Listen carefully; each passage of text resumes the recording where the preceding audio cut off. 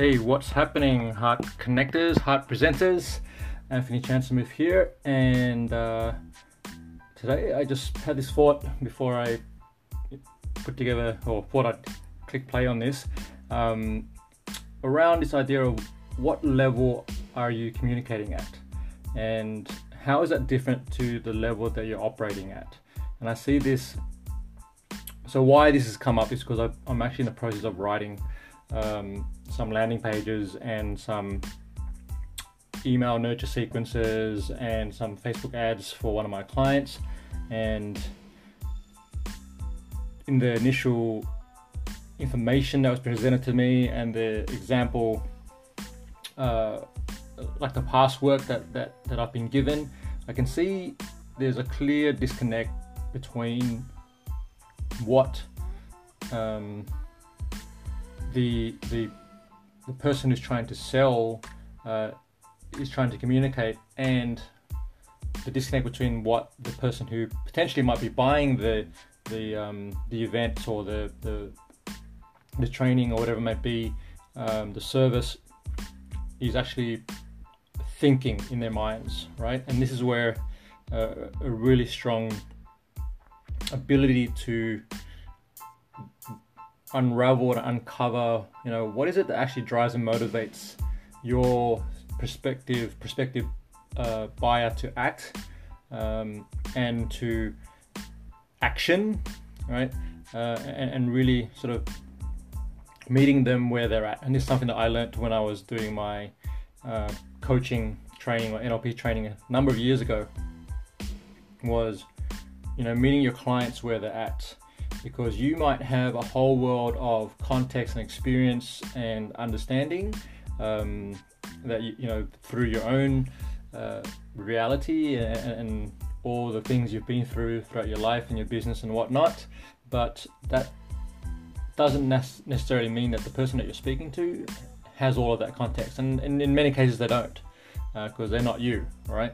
And so this is why experts, when I work with coaches and consultants, and I work with thought leaders and authors and specifically people who are really great at building financial systems or helping their clients build financial systems and project management systems and IT systems and whatnot. They're really great at that, doing those sort of things, and they can go in there and speak about all the technology and all the different bits and bobs and all that, and they get into it. But the problem is the person that they're trying to help and support doesn't really get all that. And when you go into those type of details straight away, people turn off, they switch off, right?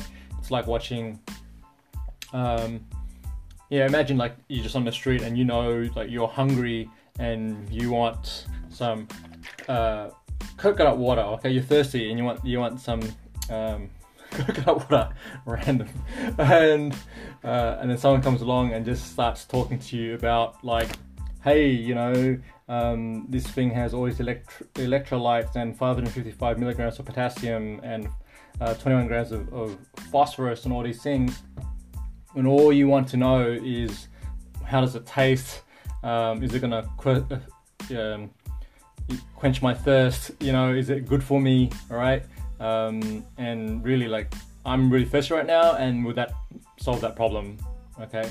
And if the person who's trying to sell this thing to you goes into all those random details, you're lost, and you're like, well, I don't know what is it you're selling to me, and what I thought I wanted, I don't think I want that anymore. Okay. And this happens a lot, and that's really coming back to the point of all this, and my thought is really around what level, the distinction between the level that you operate at and the level that you're communicating at. And they're two different things, and you need to understand that you could be like a great operator, like just really experienced and expert at what you do, but if the person on the other end is not aligned in the level that they're operating at, and chances are they're not, then you need to switch the level that you communicate at, so you're communicating where they're at. And that's really like digging deep into what are the challenges, the problems, frustrations that they're experiencing right now, and then what are their goals, motivations, aspirations, etc., and also what are the fears involved in transacting with you or buying your thing, or the biggest one, and this is probably one that not a lot of people talk about, is the fear of and the pain of change and adjustment, right? So we need to take into account that for someone to buy something new or to take on something new requires that they have to let go of the old and what they're used to.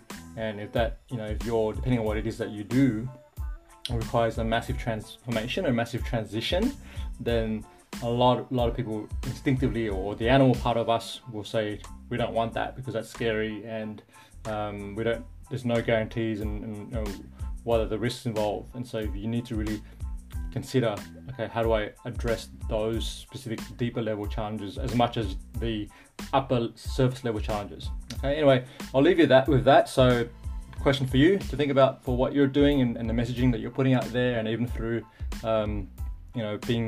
getting better at presenting yourself and pitching, what level are you communicating at? Thanks for listening.